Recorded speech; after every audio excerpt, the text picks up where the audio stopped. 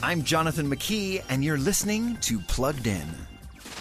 I need something to look forward to when I get up in the morning. I'm going to breed a racehorse. Absolute madness.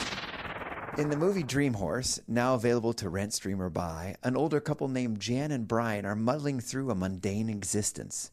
But when Jan meets a former racehorse owner named Howard, everything changes.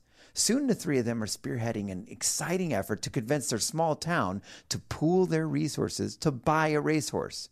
Dream Horse, based on a true story, includes some profanity, suggestive jokes, and drinking references. But it also reminds us of what it means to be part of a bigger story. So we're giving Dream Horse a 3 out of 5 for family friendliness.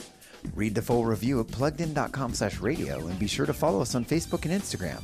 I'm Jonathan McKee for Focus on the Family's Plugged In.